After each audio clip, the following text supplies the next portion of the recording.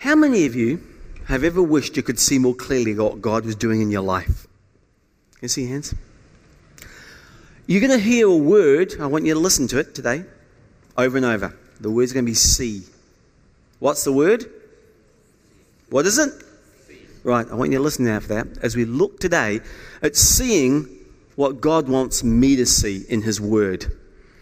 Now, if you've ever thought, man, I'm reading this Bible, because that's what we're looking at in this series called Text Messages. I'm reading this Bible, but I'm just not seeing much in this.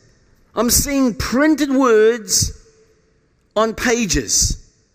Today, I'm going to explain how you can get more out of your Bible and how you can start seeing what God wants to say to you for your situation in your life.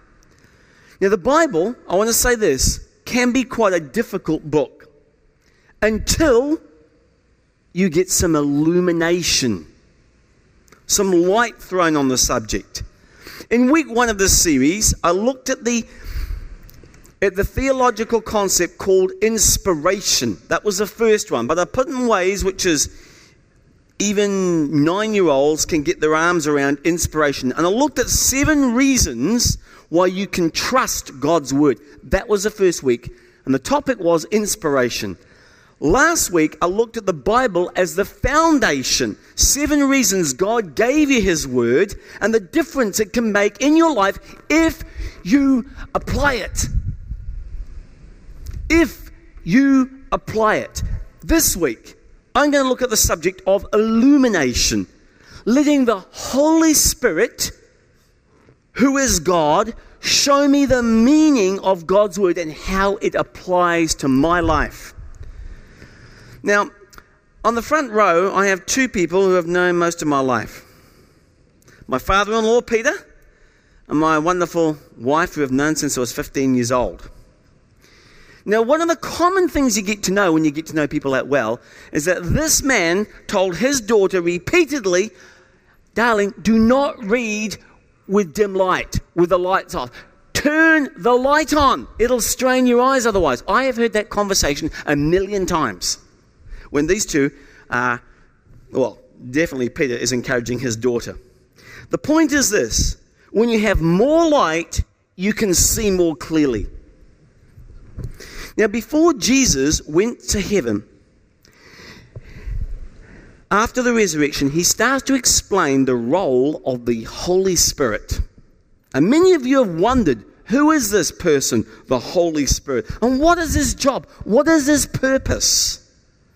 Well, one of the Holy Spirit's roles, he talks about in John 14. But before I get to that verse, He says, I'm about to go now, guys, to the 12. This is to the disciples He's talking to the apostles, those who'd seen and lived with Him. He's talking to them. And He says, I'm about to go, I'm going to go in physical body, but I'm going to leave you the Holy Spirit. And one of the Holy Spirit's roles is to illuminate, throw light on the Bible. He helps you to see things that you would not normally otherwise have seen. That's His job. Now, if you're not a Christian, you're going to miss a lot in the Bible. I want you to look at a few verses here. And remember, whenever you read a verse, you need to be thinking about who it's written to.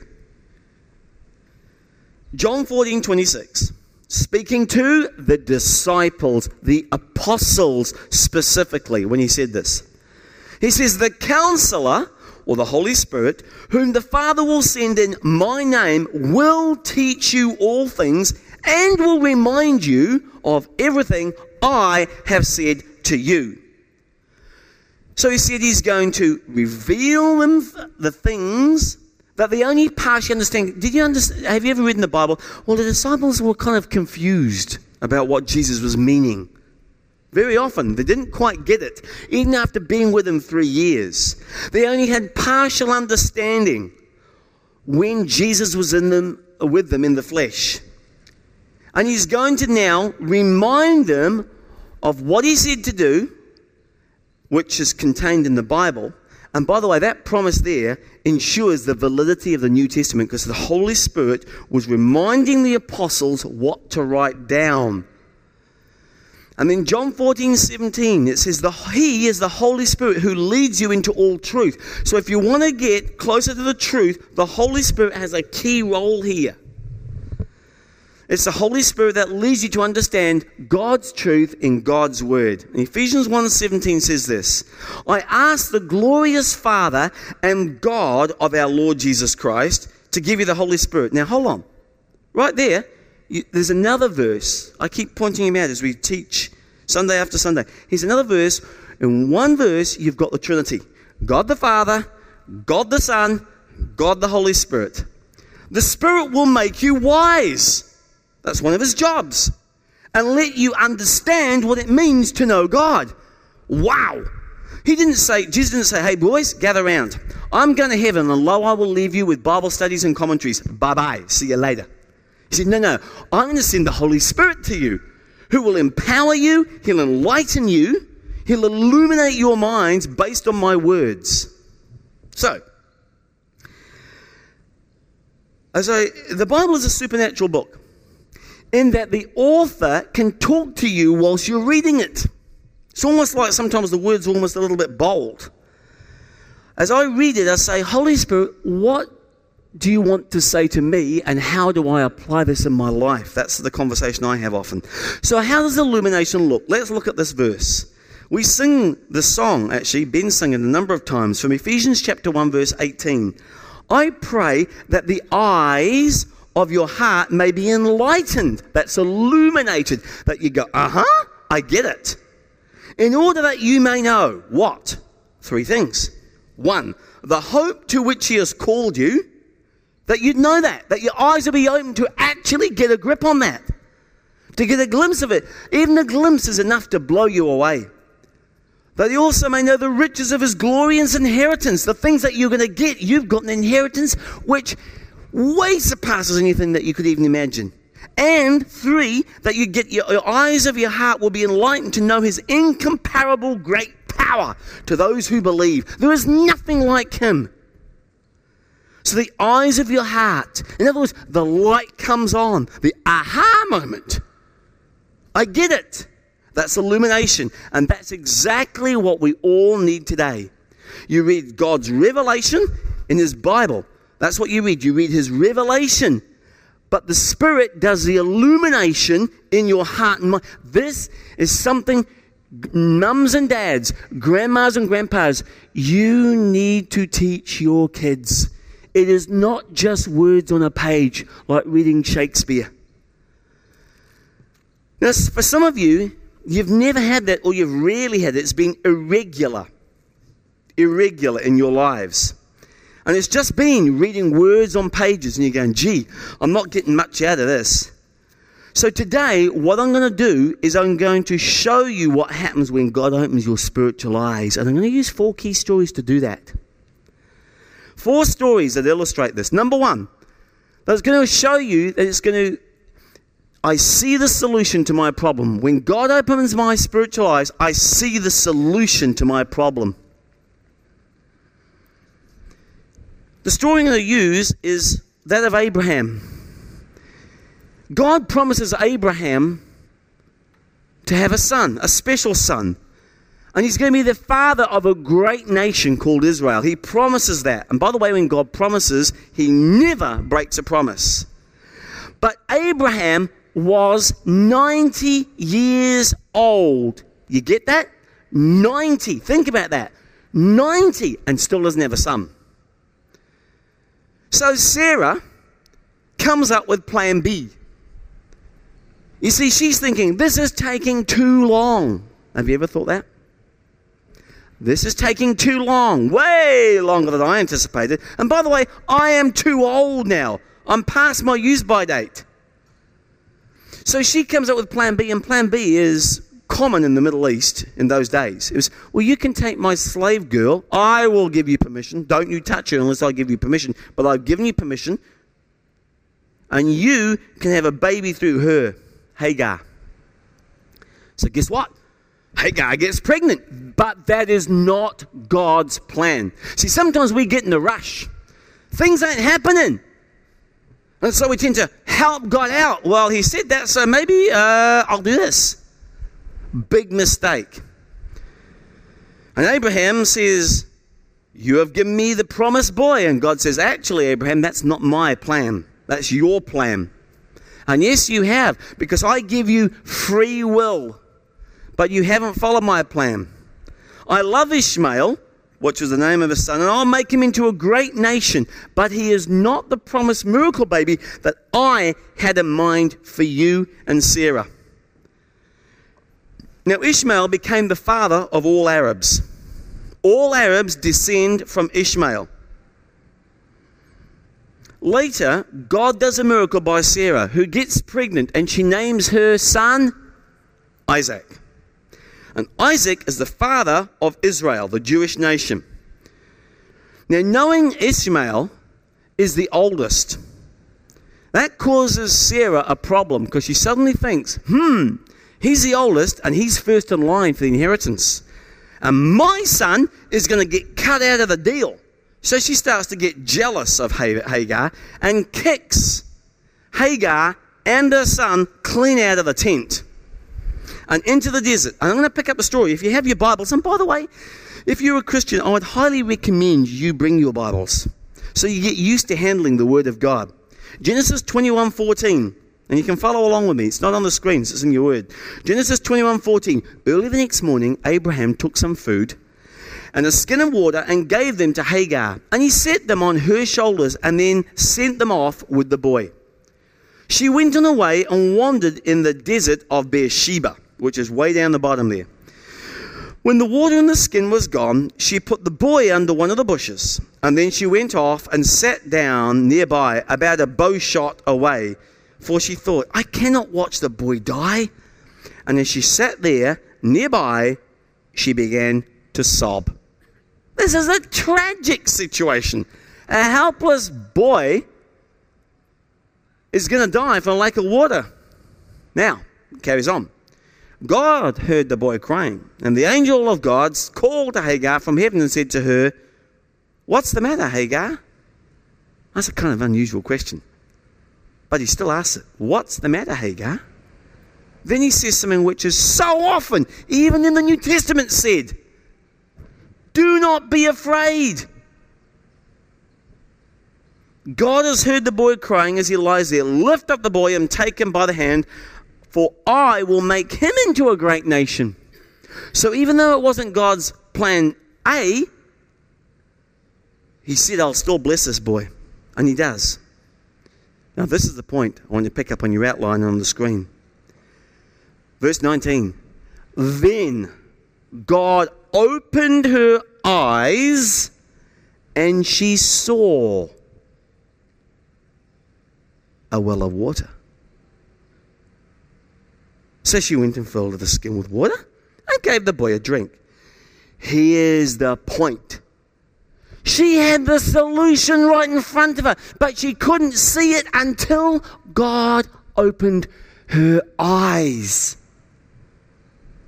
Now, I don't know what problem any one of you are going through right now. But if you are saying, I don't see any answer, God, you, my friend, need to have your mind illuminated so that you can see the solution in God's Word. Because God can open your eyes to resources and opportunities that you just didn't see. The second story that relates to the second benefit of having your eyes open spiritually is I see the barrier to my progress. Have you ever been trying to move ahead in a certain direction in your life, but you somehow just keep bumping up against an invisible wall, and it's hard yards? You're trying your best, but you're just not making any progress. Friend, you need to have your eyes illuminated. And the example I'm going to pull from today is about a seer named Balaam, who had agreed, who was one of the prophets, but he'd sort of like fallen off the bandwagon, and he'd agreed to help Israel's enemies. And by the way, if you want to do a little bit of research on this guy, you can find that in 1967, H.J. Franken, who was a Dutch archaeologist, finds a wall engraved mentioning this prophet Balaam, the son of Beor. Balaam is looking for a way to profit from his position. as a seer and collect a reward from the enemies of Israel by shacking up with the enemy. Let's pick it up from Numbers 22, if you've got your Bibles. 22:22. But God was angry that Balaam was going, so he sent an angel of the Lord to stand in the road to block his way.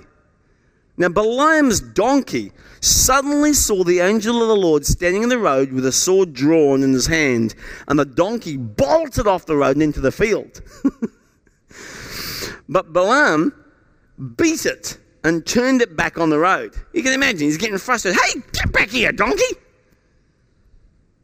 Number one. Next verse. Then the angel of the Lord stood at the place where the road narrowed between two vineyard walls. Where the donkey saw the angel of the Lord standing there, he tried to squeeze by, and he crushed Balaam's foot against the wall. So what does Balaam do again? He beats the donkey again. That's what the verse says. Third time. Then the angel of the Lord moved further down the road and stood in a place so narrow that the donkey couldn't get by. This time, when the donkey saw the angel, it lay down. Smart donkey. Dumb Balaam. In a fit of rage, the Bible says, Balaam beat it again and again with a staff. Now, by the way, just a sidebar here. What the Bible records, it doesn't condone. It's just recording what happened. This guy's losing his wig.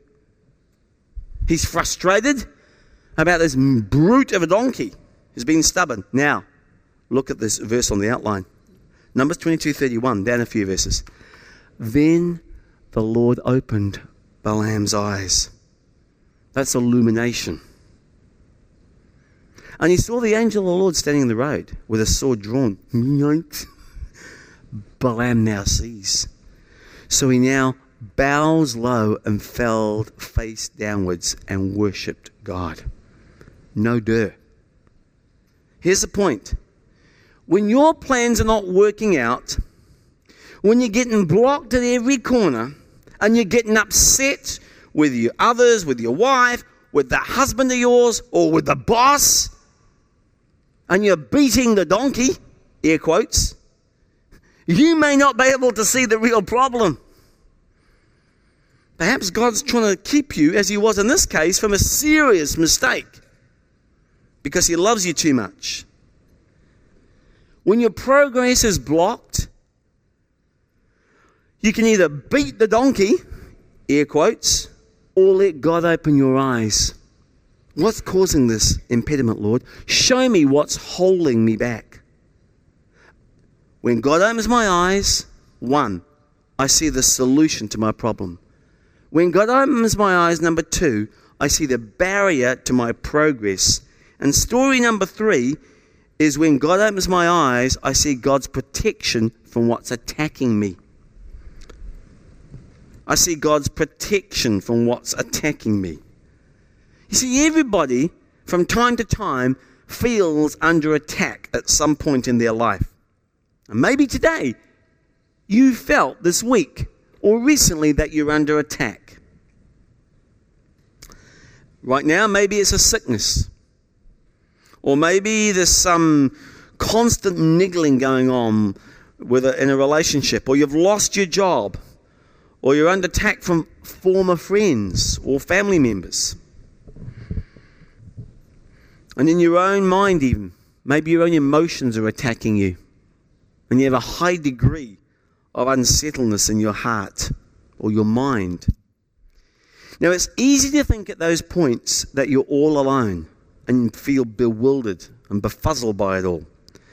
I want to talk to you about a story found in 2 Kings chapter 6. Very famous story about Elisha, which is a servant of Elijah, which Josh has talked about, and the Arameans. The Arameans were kind of a bunch of marauders that looked for opportunistic raids to enrich themselves. In this case, we would pick it up, they're actually at war with Israel, which is pretty much usual for them, if you read the 2 Kings and 1 Kings actually. But every time, here's the frustrating point, every time that they attack Israel, God would warn Israel through a prophet called Elisha of the Arameans' battle plans. So he'd give them foreknowledge. And eventually that gets very old for the king of Amram. The king of Amram wonders, who's leaking in my cabinet here? In my war council? Who's telling the enemy of our plans? Because every time we get there, they're ready for us and we get ourselves in trouble. 2 Kings 6:10. I'm going to pick it up from. This happened several times. So the king of Amram became very upset over this. And he called his officers and he demands in 2 Kings 6:11. Which of you is a traitor in this room? Who has been informing the king of Israel of my plans? The retort, it's not us, my lord. One of the officers replied, it's Elisha, the prophet of Israel. He tells the king of Israel, even the words you speak in the privacy of your own bedroom. Whoa. Now the king says, well, you go find where this Elisha is, and we'll send troops to seize him. We'll get that guy. The report comes back, well, Elisha's at Dothan. So one night, the king of Amram sends a great army with many chariots, I'm continuing to read here, and the horses to surround the city. When Elisha's servant got up the next morning, he goes, get ready for some fire to stoke a good old cup of coffee. He goes outside and he sees the troops and the horses and the chariots surrounding them. And he comes quickly back in, shuts the door, he says, Elisha, what are we going to do now? Interesting again, Elisha says the famous last words. Don't be afraid. Another Old Testament verse, and that's a word for some of you today. Don't be afraid. Don't be afraid, Elisha says, for there are more on our side than on theirs. And Gehazi's going, have you lost the plot, Elisha? There are thousands of them out there, and there's you and me inside this house. This chicken shack, which is made up of mud and bricks. What are you talking about? 2 Kings 6:17 says this. Then Elisha prayed, O Lord, open his eyes so he may see. Then the Lord opened the servant's eyes, and he looked and he saw the hills filled with horses and chariots of fire all around Elisha. Now Gehazi can see, and his eyes have been opened. You see, he was able to see a spiritual army that he couldn't see in the physical dimension. Let me point out a very important principle here. You lose your fear when God is near. You lose your fear when God is near. In a very poor illustration, it's like being next to Superman. What can you do to me? And God is so much more powerful than Superman. Now the rest of the story goes. Fascinating to take your kids through this. As the Aramean army advanced towards them, Elisha prayed, "Oh Lord, please make them all blind now." And the Lord did as Elisha asked. Then Elisha went out and he told them, "You have come the wrong way." He's winding them a good one. "This isn't the right city. Follow me, and I will take you to the man you're looking for." In one sense, that's dead true, because when they open their eyes, you're going to find out who he sees. And he led them to Samaria.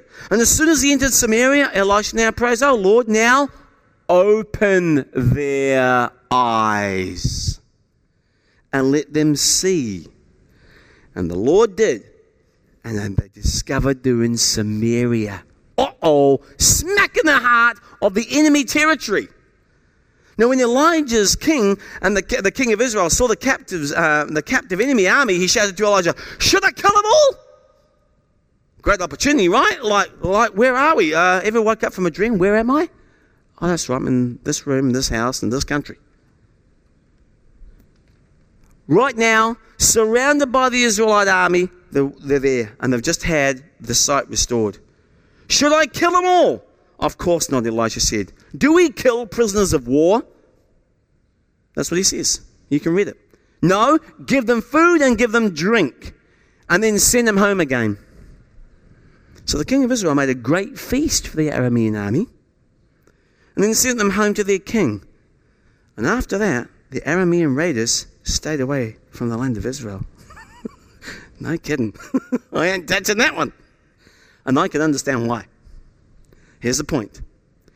You got things attacking you, and when you feel overwhelmed by the things that are just getting on top of you, ask God to open your eyes to see all the resources that He has commanded to take care of you. Cast all your care on Him, for He cares for you. And then my fears go down dramatically. And the fourth and final story is the fourth benefit of being able to see with your spiritual eyes and have your mind illuminated is this. I see then how God is actually walking with me. He's walking with me. He's actually been with you all along. I just didn't see it. Now, maybe you felt like this yourself. You're out there by yourself. Nobody else. You're fighting this battle by yourself. You're lonesome. But you'll be wrong when you said that. He's been with you all the time. You just can't see it until your mind is illuminated and the eyes of your heart have been opened. I'm going to pick up a story from the New Testament this time in Luke chapter 24. And this is on Easter Sunday, the day Jesus was resurrected from the dead. I'm going to pick up a story about two disciples who were discouraged, very bummed out disciples walking 10 kilometers down the road to Emmaus and talking about what's happened. They're just chatting backwards and forwards. Their dream was finished. It was over. Jesus was crucified and they were confused. That wasn't supposed to happen in their view. They were grieving. All their dreams are dashed. They were fearful even for their lives. That's why getting out of Dodge. In this case, is Jerusalem. And then the rumors started. Just rumors. Just rumors. The body's not there. That's all they'd heard. The body wasn't there. Gone. Now, over the next 40 days, Jesus appeared walking around Jerusalem.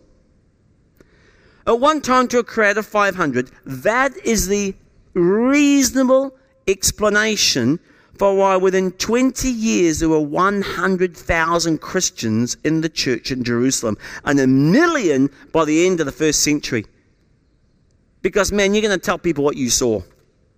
All because of witnesses, eyewitnesses. Now, in Luke 24:15, we're going to pick it up in verse 15 of Luke 24. Suddenly Jesus himself came along and joined these two disciples, the downtrodden and just discouraged and confused ones, and he began walking beside them. But they didn't know who Jesus was, because God had kept them from recognizing him. Jesus said, I love this, you seem to be in deep discussion about something. What are you so concerned about? Because they were talking about the crucifixion and all that's going on and the chaos in Jerusalem. And then when he says that, the Bible says literally, as I'm reading there, they stopped short, sadness written on their faces. Then Cleopas said, you must be the only person in Jerusalem who hasn't heard about all the things that have happened in these last few days. And then Jesus is kind of playing a bit dumb here. He says, what things? Obviously he knows what's going on. And the disciples said, the things that happened to Jesus, the man of Nazareth. They said he was a prophet who did wonderful miracles. He was a mighty teacher, highly regarded by God and all the people. But our leading priests and other religious leaders arrested him and handed him over to be condemned to death, and they crucified him. And we thought he was the Messiah. We thought this guy was God, but he's dead. We thought that he was the Messiah who'd come to rescue Israel. And that all happened 3 days ago. They continued. Then some women were at his tomb early this morning, and they came back with an amazing report, the scriptures say. They said his body was missing, and that they'd seen angels who told them Jesus is alive. Now, some of our men ran out to see, and sure enough, Jesus' body was gone. We know that, because our guys told us that. But just as the woman had said, now he's walking right there with them, but they haven't seen him yet. They don't know what to believe. Now notice what Jesus says next. Then Jesus said, you are such foolish people. You find it so hard to believe that all of the prophets who wrote in the scriptures.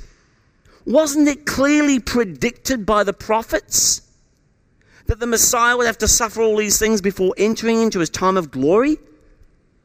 And then Jesus quoted from the writings of Moses. That's Genesis, Exodus, Leviticus, Numbers, and Deuteronomy. All the prophets, and that's the Old Testament explaining what the scriptures had said about him. That's the point. The entire Bible is all about Jesus. And that's the Old Testament and the New Testament. Both Testaments are about Jesus. Now, as they're entering their journey, I'm going to get to the next verse on your outline. They invite Jesus to stay the night. Now, this is when something happens. He breaks bread with them, takes communion, just like they'd done a few days before in the upper room. Luke 24:31. Then their eyes were opened. That's what the Bible says. And they recognized him. Then he disappeared from their sight. You see, in their grief and their confusion, they were missing Jesus. They just couldn't see it. They needed illumination. Last year, for you may have lost a job. You may have lost a partner. You may have lost your health or a deal. Whatever, you can be grieving and you can't see Jesus. But he's been with you all every step of the way. You have never been by yourself if you are a Christian. Now do you realize how important illumination is? Because it can change your entire perspective, your worldview. And it's not just in words on a page. When God opens your eyes, it changes my perspective. And this is what happens. My anxiety goes down. And my peace comes up. And my joy comes up. So, let me quickly go through these last few points. How now can I therefore prepare to see what God wants me to see? 5 things I can do so God can enlighten my mind and open the eyes of my heart. Number 1, the base one is you must start by beginning a relationship or begin a relationship with Jesus. Without that, you ain't going to get the illumination. Begin a relationship with Jesus. So until I trust him for salvation, I'm spiritually blind. The Bible talks about that. And I only see things from a human point of view. Now, you can know about Jesus, but you actually have to know him personally. It's like if I had a letter from my fiancée, and I got that in my flat, as I did at university, and I got that. Now, if I read it, I can see a lot more in it than if I gave it to one of my flatmates, because I understand the meaning. I know the person. They'll just read letters on a page. What I read is what she meant. 1 Corinthians 2:14, a man without the Spirit, in other words, not born again, does not accept the things that come from the Spirit of God, for they are foolishness to him. He can't understand them because they are spiritually discerned. If you don't have the Spirit of God, you will not get it. My eyes are blinded until I have a connection with God, and God comes to live within you through his Holy Spirit. So how do I get a connection? John 3:3 tells us that. Jesus declared this, I tell you the truth. No one can see the kingdom of God unless he is born again. So you can't get past that step number 1. And if you haven't done that yet, you haven't been born again yet, we're going to settle that one at the end of the service in a few moments today. Number 2, you need to ask God in faith to open your eyes, to open them. Ask him. You have not because you ask not. This is a great prayer as you read God's word. You can even say it out loud when you read the Bible. Psalm 119 verse 18 says, open my eyes that I may see wonderful things in your law, Lord. It's a wonder-filled book, but I can't see it till I have illumination. When you pray that, remember what also James says. There's a couple of qualifiers here. Number 1, James 1:5. If any of you lack wisdom, and I need that daily, maybe you do too, he should ask God, who gives generously. He's not Scroogey with his wisdom. without finding fault. He gives generously to all without finding fault, and it will be given to him. But when he asks, he must believe and not doubt. Here's God's promise to those who know him and want to know his will. I will instruct you and teach you in the way you should go. I will counsel you and watch over you. But I've got to ask in faith for God to open my eyes. Number 3. When you're asking, come with a humble attitude. A humble attitude. Because in Psalm 25 verse 9, the Bible says over and over, he guides the humble. Not those, no, don't need to ask you, Lord. Oh, yeah, that's it. Yeah, what do you think, Lord? Okay, that's your point of view, and then carry on with their own life. What are you talking about? Why would we ever argue with the God of the universe? He guides the humble, and that's what you and I need this week, in what is right. And he teaches them his way. So be teachable. Proverbs 3:5, very famous verse. Trust in the Lord with all of your heart. Lean not to your own understanding. In other words, wow, that's what I think I need to do. In all your ways, acknowledge him. Acknowledge him, in other words, be cognizant of him and give him preference in all of your ways. Okay? What ways? Let me be real clear. In your sexual ways, acknowledge him. In your financial ways, acknowledge him. In your career ways, acknowledge him. In all your ways, acknowledge him, and he will make your path straight. Number 4, cleanse my heart of sin and conflict. If I'm filling my mind with junk, let me give you just a very small definition of junk. If during the week I'm watching pornography, I'm reading garbage, trashy novels, watching ridiculously pathetic, inane, banal movies and magazines, I'm going to come to God and say, God, I need some instruction about what I need to do in this area. Friends, God's illumination is not going to happen because the Bible says, be changed and transformed by the renewing of your mind. And what goes into your mind is the washing water of the Word. The Bible also says in Matthew 5:8, blessed are the pure in heart, for they will see God. Or, on the flip side of that, are you filling your heart with bitterness? I am so ticked off with that guy, that girl, my husband, my wife, my teenager. Are you full of resentment because of what that person has done to me and it keeps coming back and back and back and back and back and back? Or is it guilt or anger or jealousy? Boy, I wish I had what they've got. Or envy. The Bible says, blessed are the pure in heart. I must have a clear conscience. I remember that great psalm, create in me a clean heart, O God, and renew a right spirit in me. 1 John 2:11 says, whoever, now do not rush past this verse, whoever hates his brother is in darkness and walks around in darkness, stumbling all over the place. He doesn't know where he's going because the darkness has blinded him. He's blind. So if you have a big argument with someone and then you say, God, teach me from your word, you'll probably find that the words in these pages just feel like printed words on pages. Did I say words? Words on pages. You know what I mean? The light won't come on because there's a relational conflict. And the Bible says you cannot be right with God and wrong with others. That's a really simple equation. I cannot be right with God and wrong with others. You can't love God and hate others. That's what the Bible says. If you've got something wrong with another, when you come to church and you bring an offering, leave your offering there, then go make it right with the person. Then when you've come back, finish your worship. He says it's a mockery to worship God if your heart is full of anger and bitterness and jealousy. So if you really want your mind to be enlightened, you may just need to forgive somebody. To forgive somebody who's hurt you.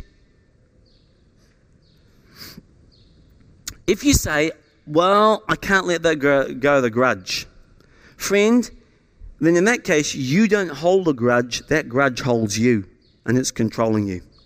It holds you in a self-imposed prison of pain. You need to let it go.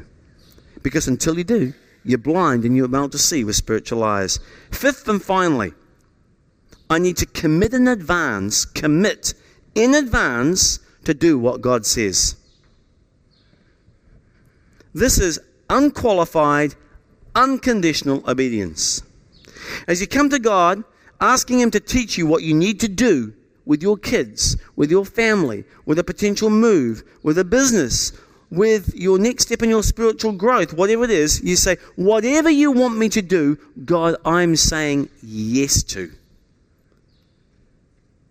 That's how you treat the Lord. Whatever you want, Lord. Even if it doesn't make sense to me. Or sometimes I wish he hadn't said that. David says this here, Psalm 119 verse 34, teach me, O Lord, to follow your decrees. Then I will keep them. There's first David's commitment. See? Then I will keep them. Teach me and I'll do it. I'll do it to the end. Give me understanding. Here he goes again. And I will keep your law and obey it with all of my heart. I'm going to act on it. That's exactly what he's saying. Whatever you show me, I'm going to act on and do it. The brother of Jesus was very hot on this. James 1:22, he says, do not merely listen. That's why I encourage everybody in this church to take notes. When you're studying your Bible during the week, don't just pick it up and flick through a few pages and what shall I look at today. Get a little 25-cent booklet and write down the things that you're reading and you're learning. You'd never show up to a university lecture. You'd never show up to a school without books to write and read in, because otherwise it goes in one ear and out the other. If you're going to be serious, if you're a teacher and you saw your students showing up for school with no pens, no pencils, no books, no textbooks, nothing, you'd say, are these guys here to audit the class or to actually learn? So I'd encourage you, even in your own time, take note. That way you can apply that. Do not merely listen to the word and so deceive yourself. So what he's saying there is if you listen and don't do, then deception comes in. And then it says, do what it says. Let's pray.